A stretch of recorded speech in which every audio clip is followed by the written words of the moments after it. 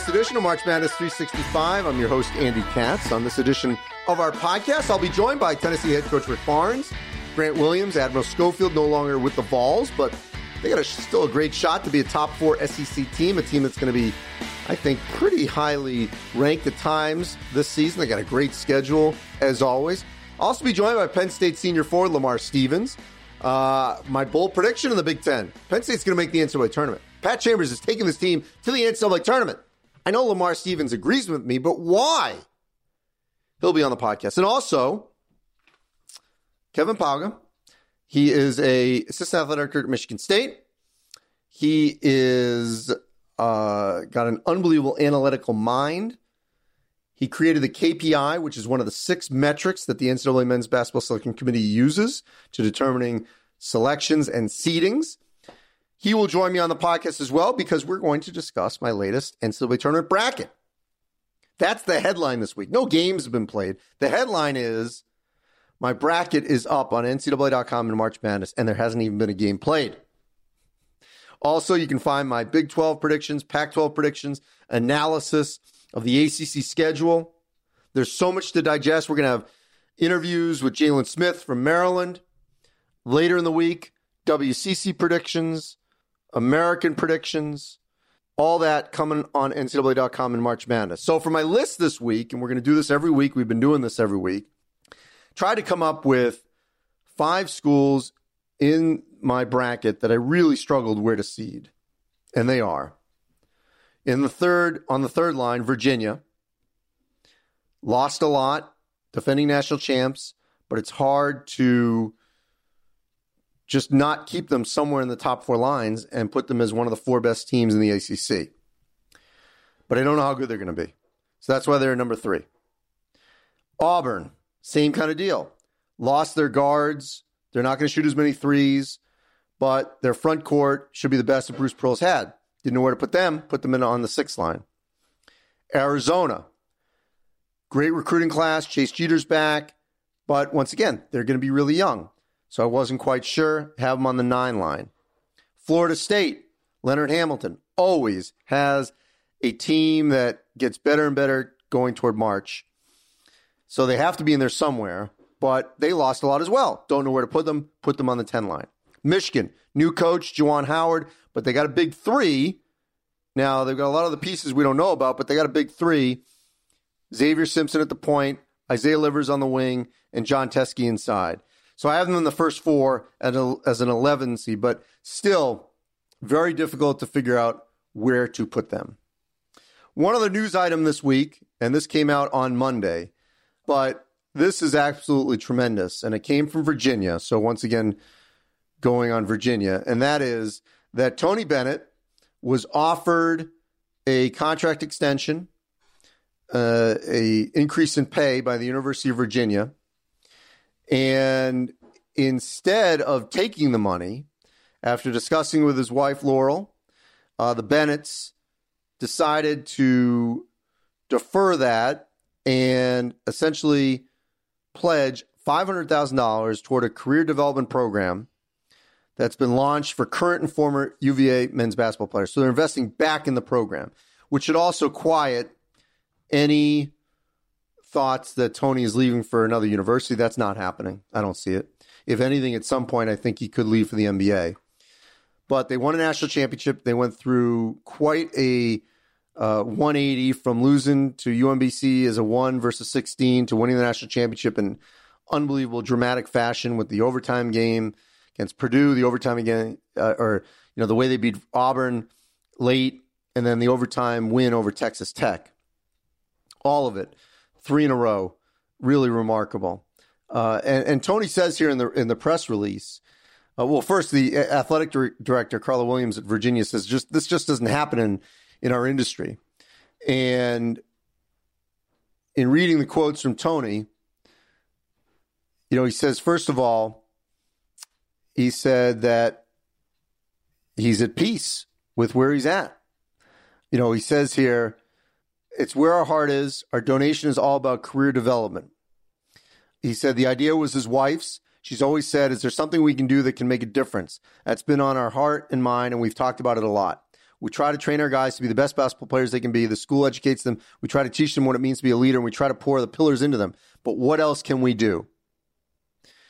So they're trying to help them even more. And this is obviously a great way to give back to the university, to the program that he has now built into one of the best in the country. And really, you could argue, the best in the ACC over the last few seasons. All right, so plenty to get to there. Got the bracket that I want you to digest and debate. We're going to talk about that a little bit later here on the podcast. First, my interview with Tennessee head coach Rick Barnes.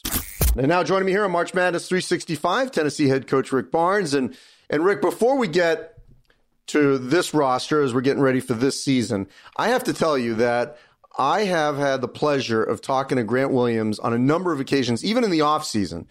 And I cannot say enough great things about him and what the Celtics are getting in Boston. And if you could just tell me maybe an anecdote or something about just what an amazing young man he is, because I love him. I think he's just tremendous and will be an amazing aspect to the Celtics, to the Boston community. And he's reaching out to schools in the area, wants to go to games, whether it's women's basketball, soccer, you name it. What was he like to coach? Well, you know what? Pretty much what you just said is how and who he really is. You know, he was as involved on this campus as any student athlete that I've ever been around personally, in terms of really investing his time into his fellow athletes here on campus, fellow students, and coaching wise, obviously, you know, the story's pretty well documented. He came in, he was overweight, out of shape, not highly recruited, but our coaching staff, you know, they did a great job. They evaluated him. They knew, you know, Desmond Oliver had known her from the time he was a kid, basically, and had been around him and watched him and believed in him from the time that we hired him here when he left Charlotte. And fact is, Grant gets up every day trying to make the day better than yesterday, and that's the truth, you know. And the best thing I can tell you about him is that he's sincere. He wants to make sure people understand that he doesn't think he's better than anybody. He's very humbled that way. And basketball-wise, I think he'll always sort of carry a chip on his shoulder because he's always been told he was this, that, or whatever. But he'll set out to, again, get better every day and see where it leads him. And look, I mean, he was a two-time SEC Player of the Year. I mean, he's a great success story, academically off the charts, just did everything. Just the epitome of, like, what we love about college athletics and the true student athlete. So I know you can't replace him, but how do you fill that void because he had such a presence in your locker room and in your program? Well, you know, you're right in terms of what he did, what he gave us. You know, as time went on, we built more and more around what we were doing offensively around him. But, you know, Lamonte Turner is going to be a terrific leader. You know, Lamonte's been with us longer than any player that we've coached. He was the first player that we actually really recruited here and had to sit out his freshman year. And so this is his fifth year and has truly done a great job in terms of the leadership. And Jordan Bowden's been with us 4 years. Those two guys have played a lot of minutes together. Then you throw in John Fulkerson, who's been here 4 years too. And and then Jalen Johnson. I mean, those guys have played basketball here, and Yves Pons has played minutes. So as a group, you know, we'll go in. We didn't go into any year with Grant thinking that he was the only way that we were going to play. You know, Admiral, we knew what we could do with Admiral. We knew what we could do with Jordan Bone and Lamonte Turner, all those guys. And so as we put this team together, you know, we're still somewhat, I don't like to use the word experimenting, but we're not putting anybody in a box right now. We're trying to see if we can get some guys to expand their games and try to fill what we lost from a team standpoint. So, you know, we love to have fun and do stuff like, you know, early brackets when it doesn't really mean anything and the game hasn't been played. But Tennessee, you know, it's interesting. I didn't know where to put Tennessee, but I want to make sure I included them at a high enough level. But I think what this also says, and I think you got to feel good about this, is we're at a point now where it's just a given. Like, I feel like, okay, they're going to be pretty good. Don't know where yet. It's early, you know, a lot of new faces, but at the same time, there's a sense, there's a confidence that you've got this program where you know they're going to be in the mix somewhere. How hard was it to ensure that that's the case? Well, you know, Andy, I think you're right, and that's what we wanted. We wanted people every year to look at us as being a team that's going to be in the mix some way, somehow. But what we did, you know, it's the same way we went about trying to build programs at Providence and Clemson, Texas, and now here, that we wanted to get a foundation, a base of players that could come in and lay the foundation, the work ethic that we wanted, the culture that we wanted. And those words are sometimes thrown out there, but they're true. You got to get what you want, and you got to get it in place. And the class that we just lost did that. They laid the culture down where this group that we have now, we're really excited because they came in and they had someone that they got guys in the program that had been through it, and now they trying to get them up to speed. Understand one is a lot harder than you think. But the fact is, we're excited about our young group. We think that we've got a chance to win some games with these guys, and it's going to be fun watching those guys grow as well. So we're excited, and we've got enough. We just got to put it together. The biggest rule change in the offseason is the three-point line. In the early season workouts, how have you instituted that and seen your players react? Andy, that's when we first put it down before it was even actually put out there. We put it down, and we actually had it down wrong because we had the corner intersecting with the NBA line, which it doesn't. And early in the summer, we were stepping out of bounds all over the place. And but now that we've got our court refinished and got it down the right way, I like it. I do like it. And I was a person that was in favor of the 3-point. I mean, the lane being widened too, just to open up more cutting, more movement like that. But I like it, and we're shooting it at. The past tells us that this year the percentage might drop very little, but it will eventually come back better than what it was. And but I don't see any effect in terms of what it's done for our guys. That they're certainly still not shy about shooting it. Scheduling, Rick, you always have consistently, regardless of where you've been, played an elite non-conference schedule. We can go back to last season, that game against Gonzaga, which clearly was a precursor to what we were going to see from Tennessee in the SEC and in the NCAA tournament. You're taking this game against Washington. I think they're going to be, if not one or two, in the Pac-12 in Toronto. You're always looking for things like that. You've got the rivalry game now with Memphis. They're going to be a top 25 team. That game's at home this year. What have you seen in terms of the games you were able to control and those that were sort of given to you in the various challenges that you like about this schedule? Well, and we do have Wisconsin, which is a good game because we want to see a little bit of everything. We think that's important with the non-league schedule. We want to challenge ourselves. Yeah, you're at Cincinnati. Yeah. We're at Cincinnati. So we want to see. We want to challenge these guys. They want to play that kind of schedule. They really do, and it's tough. It is, but I do think it helps you get better as the season goes on. I really do. I think it prepares you for the conference play, but what you hope is that you can win enough of those games that you don't dig yourself in a hole for postseason play. But I also like to think that the NCAA committee, they look at who you're willing to play and what you're willing to do, and they take that in. And I do think they do that, Andy. I think that they really like it when coaches and programs are willing to go play places that they don't have to. But as you said, we've always done it, and we will continue to do it. And the game you had no control over is a monster one in the middle of January, late January, in the Big 12 SEC Challenge. You're going to be at Kansas. They'll be projected to be one of the top 2 or 3 teams in the country. How have you liked this challenge being positioned right in the SEC to give you an out-of-conference game, usually a big-time one, just right in the flow of the SEC? Well, you know what? I'm not sure I was in favor of it in conference play like that. But, I think obviously ESPN wanted a week where I think now it falls in between right before the Super Bowl. Am I right? Or right after, something like that, where they wanted that so they could really give their full attention to really trying to make it, what those other challenges look like, the ACC, Big Ten.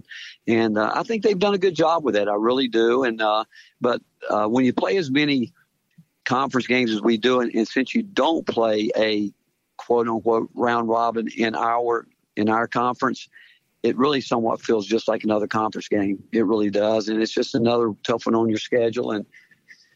And going to Kansas, I've been there many times, and I think it's one of the great places to play, and Bill does a terrific job. So it'll be another challenge, but that's why we do this. Yeah, I remember many of your Kansas-Texas games, a couple that were just epic. I went to one in Austin, one in Lawrence, among many that you guys played against Kansas that always were coming down to the wire or elite games in some form or fashion.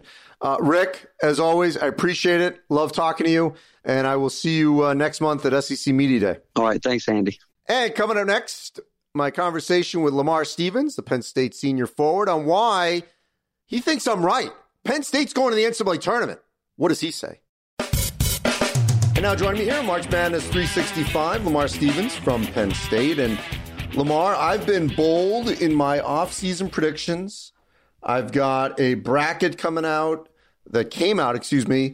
this week on March Madness on Monday. And in the bracket, in my bold predictions, I've got Penn State in the NCAA tournament. And not a game has even been played yet.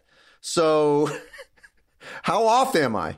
I think you're right on point. I think that, this team is really deep. It has a lot of older guys that are ready to step up and make huge leaps this year.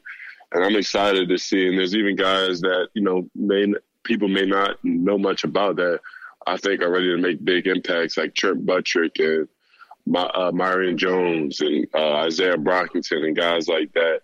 So this team is full of excitement, full of guys that are hungry and have lots to prove. Look, and I want to get into those guys here in a second here. This team has had moments over the last couple of seasons where you could have made arguments that, this team could have been in the NCAA tournament if it had put together a full season. Right. I remember, I think it was a year ago, trying to remember what point, when I was talking to your head coach, Pat Chambers, and at that moment, later in the season, he's like, oh, yeah, this is an NCAA tournament team. The problem was you got to look at the whole season. Right. And you guys had not played that way the entire length of the season from November to March. What makes you so certain that those problems are gone, the inconsistencies that have prevented this program from crossing that threshold and being in the tournament? Yeah, I just think that the best teaching is always experience. And I think those experiences have taught me so much and taught coach and even my teammates. And that's what's really going to help us take that jump, because we know what we have to do. And we're going to start that from the first day of practice. We're going to have that hunger. We know what our goal is. We know how good we can be. And I think that everybody's realizing that, and we're ready. We have something to prove. And I think everybody's hungry. And coach has been doing a great job of just getting us ready all summer, mentally and physically. So I'm super excited. I really think, those past experiences that you mentioned is what's really going to be the thing that drives us. Yeah, it was 2 seasons ago when you guys made the run in the NIT where you really could have made an argument to be in the NCAA tournament, and that was, you guys and Nebraska. And it was last season, I was just looking here.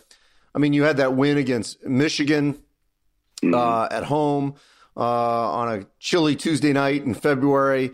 You knocked off Maryland, which is a team that really was on the doorstep, maybe going to the Sweet 16. There was you swept Illinois. I mean, there were a number of games here that, and then you took Minnesota, by the way, to overtime in the Big Ten tournament. The key aspect of, the veteran leadership, you're talking about learning from the experience. What's been discussed in the offseason among the veteran guys to ensure that this team gets off to a great start? The main thing that I think that we've harped on, that there's no waiting. Our time is right now, and everything that we do, we need to do it with like it's our last day, and we need to give our full effort each play, each practice, no matter what we're doing. And I think that the whole team is taking pride into that. And like I said before, I think that everybody really has something to prove, and I'm excited to see what they do. I think that this team has really grown over those times, and I think we're ready for that next step, and that step is the NCAA tournament. Yeah, I mean, looking at your schedule, there's plenty of opportunities. I mean, what you can't do is you can't afford, to have those kind of losses that you shouldn't have early in the season. And then you've got games like at Georgetown. You're in the NIT season tip-off against an Ole Miss team or possibly Oklahoma State or Syracuse. You can take on Wake in the Big Ten ACC Challenge, a game that, arguably you could say you should win because they're going to be more toward the bottom of the ACC. And then you're going to have you have an Alabama team coming into Penn State. You've got the Big Ten games early against Ohio State on the road, home Maryland. That could be a top 10 type team. that early in the season. So there's going to be so many opportunities before Christmas to really make a statement of what kind of team this is going to be. All right, so let's shift to the team itself.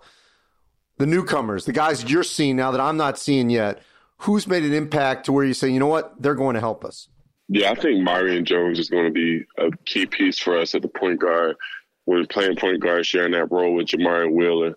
Trent Buttrick, I think he's taken a huge step this all season, taking pride in his role and just doing what he does, really well. I think that Isaiah Brockington, the transfer from St. Bonaventure, he's taken huge steps this summer. And Curtis Jones has been, a great additional leader to this team. He has so much experience and has seen so much. Just adding these guys and, that makes our bench that much better. I think we have 10, 11 guys that have a shot of playing significant, good amount of minutes every night. And I think with this team, we have guys that can step up in different facets every night that will help us win games. And I think we have so many different guys that's going to win us games this year. So that's what really separates this team, in my opinion, and the biggest difference that I've seen in my past years here.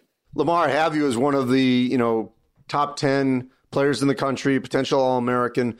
For that to happen, what must you do? I think that I just have to get this team and myself ready, from day one. The main thing for me is just winning games. I would love to get those accolades, but I would love to win even more. And, if I can leave Penn State in a place that maybe it hasn't been in a long time, and my goal and everything that I wanted, it would have happened. And that's my main focus. And hopefully, I think that stuff will come with it just naturally. But right now, my main focus is just on winning and getting this team where it needs to be. How much is this maybe the biggest challenge you've had in your career? I don't know. I don't think this is the biggest challenge. We were 0-10 last year with freshmen and still trying to get guys to get up and play every day. And we did that last year. And that was probably the most challenging year of my life. Every day just trying to keep guys motivated after losing so many games. To finish 7-3, that was challenging. I think that experience for the guys that are still here on this team that went through that has made this so much easier. And I think everybody's motivated. These guys have made it so easy on me. The coach has been great for our team and just keeping us going, keeping us hungry. So I think with the supporting cast I have around and just the experience that we went through last year, I think it's setting us up, to be prepared for a time like this. And Lamar, before I let you go, you talk about that 0-10, there could have been a lot of other schools where the head coach, the staff could have been in a lot of trouble. The faith that they've put in Pat Chambers and this staff to see this through, what has that meant to you to not have that kind of disruption? Honestly, it's meant the world to me. Coach Chambers is one of the best, not outside of just coach, he's one of the best people that I've ever been around. Definitely the best coach that I've ever been able to work with. And he pushes us every day.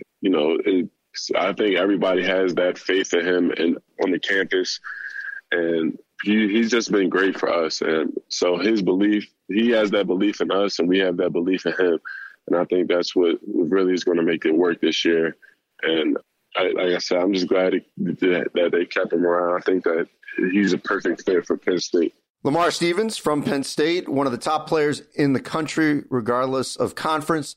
Lamar, I will see you next month at Big Ten Media Day. Thank you. All right, sounds good. Thank you.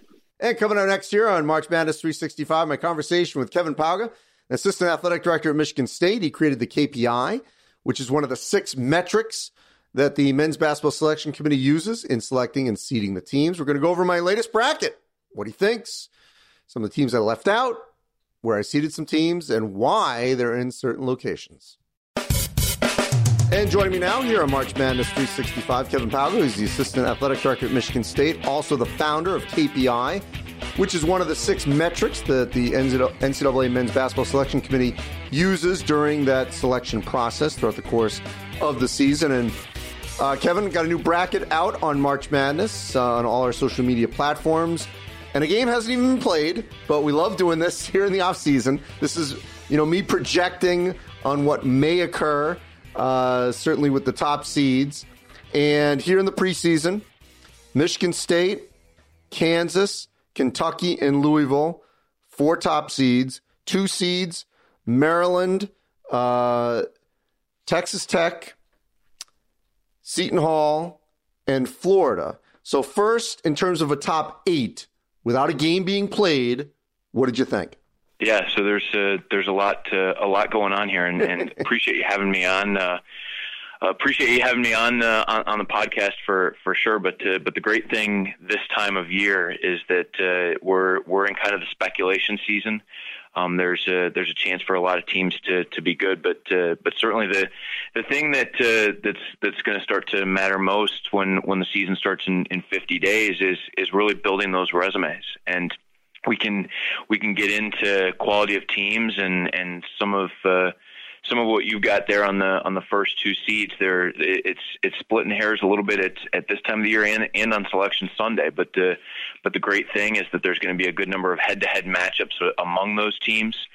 Just that you mentioned early on, there's several matchups where those institutions are going to play each other in the non-conference and then get into conference play. So even as we can sit and speculate as an industry, the great thing is that a lot of it's going to be determined on the court here pretty soon. All right, so I can already hear the criticism coming from the ACC that on the 3 line, I've got 3 of the top 4 teams. Virginia won the championship last year, UNC, and Duke. Now, my rationale here was, Duke, new recruiting class, not as good as last season. Trey Jones back. Carolina, really retooling with a great freshman in Cole Anthony, but we just don't know how good they're going to be. Virginia lost a lot, but I got a lot of faith in that team.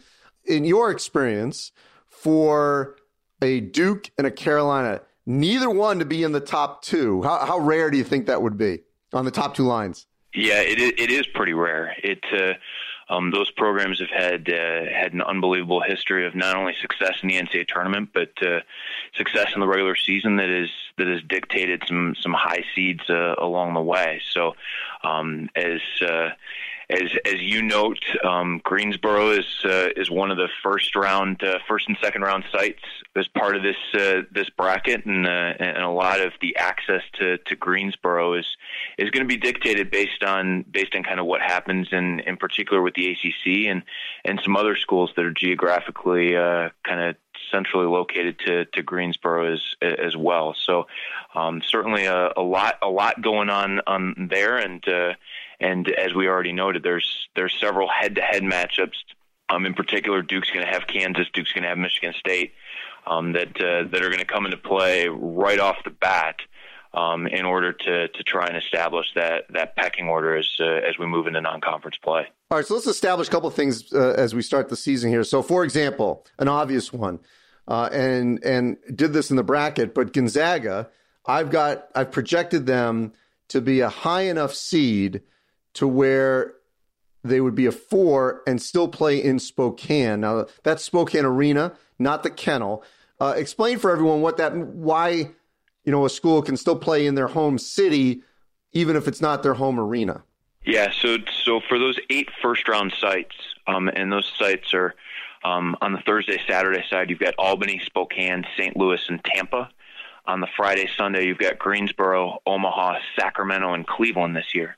And whether or not you're allowed to play in there is dictated not only by who the institutional or conference host is, but also the number of contests that are played in a given arena. So in this case, the Albany part of the bracket is hosted by the Metro Atlantic Conference. Idaho is the host in Spokane. They're right across the Washington-Idaho state line. The Missouri Valley Conference in St. Louis, and then the University of South Florida down in Tampa. The ACC in Greensboro, Creighton in Omaha, Sacramento State in Sacramento, and the MAC and Cleveland State are kind of co-hosts in Cleveland. That same rule applies in the second weekend as well in terms of avoiding those sites. Last year, that came into play with Ohio State. They were not able to play in Columbus that first weekend.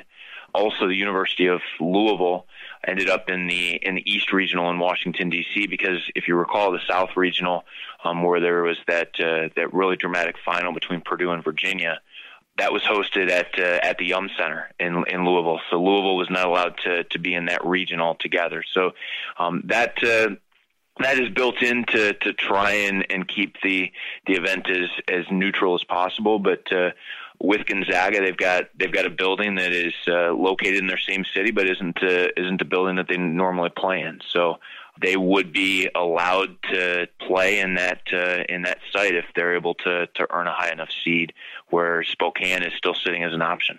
So one of my favorite things, obviously, is to project ahead, and if in any way, or to be honest, I think some way this could happen. Not maybe these two schools, but we could get an unbelievable matchup as we have in the past at Madison Square Garden. In my fictitious East bracket, if it's a 1 versus 2, we'd have Kentucky Seton Hall, which was an unbelievable game I did last year at the Garden. Could have a rematch of that in the Elite Eight. Yeah, and there's a lot to do with geography as the bracket is built. The committee's building a 1 to 68 seed list. They're taking the 32 automatic qualifiers from each of the conferences. They're also selecting the 36 at-large teams, combining that into one list that's 1 to 68. And then they've got a pretty exhaustive list of bracketing principles that come into play. So just kind of going through your one line in your bracket, Michigan State's your number 1 overall seed, and they end up in the Midwest in Indianapolis, which is closest to their campus. Kansas is your 2nd overall seed, and they end up in Houston, which of the 3 remaining sites is their closest. Kentucky, even though Kentucky is clearly closer to Indianapolis than it is New York, because New York and LA are the only 2 still remaining, and Kentucky's 3rd overall. Kentucky pushes to New York, and then Louisville is the 4th overall seed, pushes out west. We've seen a lot of instances over the last several years where that 1 seed out west ends up being that fourth number 1 seed. Last year it was Gonzaga, who also happened to be obviously out west themselves, but that's how we often see that, and in your bracket it plays out no different, where Louisville's kind of that team, and that those bracketing principles trickle down through the bracket. There's some principles in terms of the first 4 teams from a given conference, if they're on the first 4 seed lines, all need to be in different regionals. So there's principles in place. The committee's trying to balance those brackets. They're trying to build geography, and I know that there's certainly some folks that they're like, hey, why don't you just use a straight S curve? But there are some unintended consequences of that S curve related to both geography and conference affiliation that I'm not sure that people realize or would be all that excited about. So one of the interesting things, and when I was debating this in terms of the teams that trying to put in this field before a game is played, is what to do with BYU. So they were one of my first 4 out, in large part because Yoli Childs has a 9-game suspension to start the season. So if you're a BYU fan and BYU is going to be missing their best player for the first 9 games, how do they make that up, do you think, to try to be in play? And maybe how will that even be judged because he's going to miss so many games? Yeah, and you're right that that's a good example. They'll have some opportunities in the West Coast Conference, Gonzaga, St. Mary's in particular. But the committee will take player availability into the equation as they're evaluating BYU come later in the season, certainly. But in their case in particular, even despite the injury, they're part of the Maui Invitational. And one of the most important games that you can play on your schedule. Actually, not an injury, but he's ineligible for the first 9 games. Correct. Yeah, correct. So it's an ineligibility issue. It's not an injury issue. But in BYU's case, they're going to be part of the Maui Invitational. And the most important game that you can play on your non-conference schedule, or conference for that matter. Oh, I know where you're going. It's that first game of a 3-game MTE. BYU's getting UCLA on that Monday out in Hawaii. And whether they win or lose that game could have a dramatic impact as to who that second and third game ends up being. And so the opportunities that are created, depending on how that bracket falls, depending on whether BYU wins or loses that game, they'll get the winner or loser of Chaminade and Kansas. And all due respect to both opponents, there's a dramatic difference between getting a Kansas team that you've projected really high and a Chaminade team that is a really good Division I or a really good non-Division I team, but a non-D1 nonetheless. So that game might be the most critical on BYU's schedule in terms of creating the opportunities that come in Game 2 and Game 3 in Maui. It's so funny you say that because, I've been preaching, and you've taught me this before, but I've been preaching that so often here, especially in the offseason. I'll give you another great example of this. So Pepperdine, out of the WCC as well, is another school that I think could be in the mix. They play Arizona in the Wooden Legacy in Fullerton.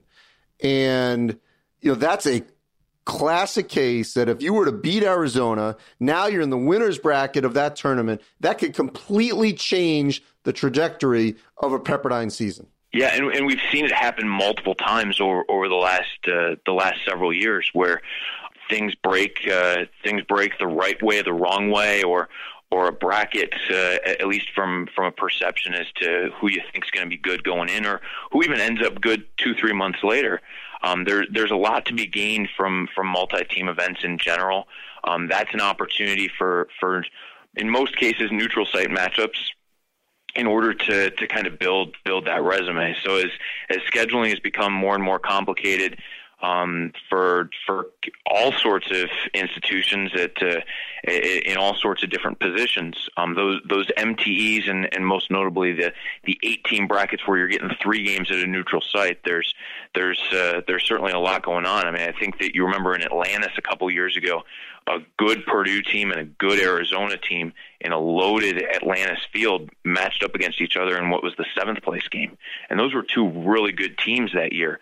And it just so happened that bracket was particularly strong in that season. I'll give you one other example as to not just why I'm high on Seton Hall overall and their talent, Miles Powell, but the reason I've got them pushing potentially to be a 1 seed is their schedule. And I think that will benefit Seton Hall. They're playing Michigan State in the Gavitt games at home. They've got Maryland, which I think will end up being first or second in the Big Ten at home. And then in the Battle for Atlantis, the tournament you're talking about, they were given, you could argue, a favor. On the other side, you could say it'll be difficult, but I think it's maybe the best first-round game of any tournament. They're playing Oregon in the first round. So right off the bat, they've got a top 25 game to start that tournament. You win that in that loaded field. Now you're basically guaranteed to get 3 elite games coupled with Michigan State and Maryland, and they're going to have the kind of resume, if they win the Big East, to put them potentially on that 1 line. Yeah, and that's the thing as you're building out a non-conference schedule, especially if you've got a team that you think is good enough to be able to manage that type of those type of opponents, that type of quality. It's a good opportunity to kind of push that envelope. Rare is the case that you hear on Selection Sunday somebody talking about, gosh, they scheduled too hard. And there's a few cases that certainly comes up, but the more common argument that you hear is gosh, there wasn't enough on that resume. There weren't enough opportunities. They were sub 500, and it gets into a deeper discussion in terms of some folks that may not have as many opportunities. But you're right that I think that we've seen collectively across the sport that folks are trying to take care of those opportunities and trying to maximize them. I mean, Belmont makes it into the tournament last year, and they're not in a conference where there's nearly as many quad 1 and quad 2 opportunities, but they go and beat Lipscomb twice, once home, once away, in kind of a regional rivalry that they go home and home each year. They win at UCLA. They played at Purdue and lost, but they played that game. They beat a Murray State team during the regular season. Those are still opportunities to build that resume. And ultimately, from a metric standpoint, the quality of your team, the predictive metrics certainly matter.